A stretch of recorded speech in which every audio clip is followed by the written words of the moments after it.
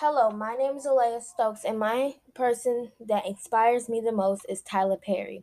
Tyler Perry is known as a producer and actress and performs in plays. Tyler Perry was born September 13, 1969, in New Orleans, Louisiana. Perry created and performed the Medea character, a tough elderly woman. Perry wrote and produced many stage plays during the 1990s and the early 2000s.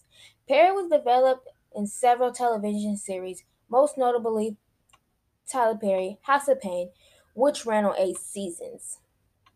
Why did I choose Tyler Perry? Oh, Tyler Perry made some of my favorite movies like For the Colored Girls, Medea's Big Happy Family, What's Done in the Dark, Why Did I Get Married, 1 and 2, Diary of a Mad Black Woman, Medea Goes to Jail, Fallen Grace, Medea's Family Funeral, Marriage Counselor, Meet the Browns, House of Pain, I Can Do Bad All by Myself, Daddy's Little Girl, Medea's Family Reunion, Boo 1 and 2, Medea's Witness Protection, Medea's on the Run, and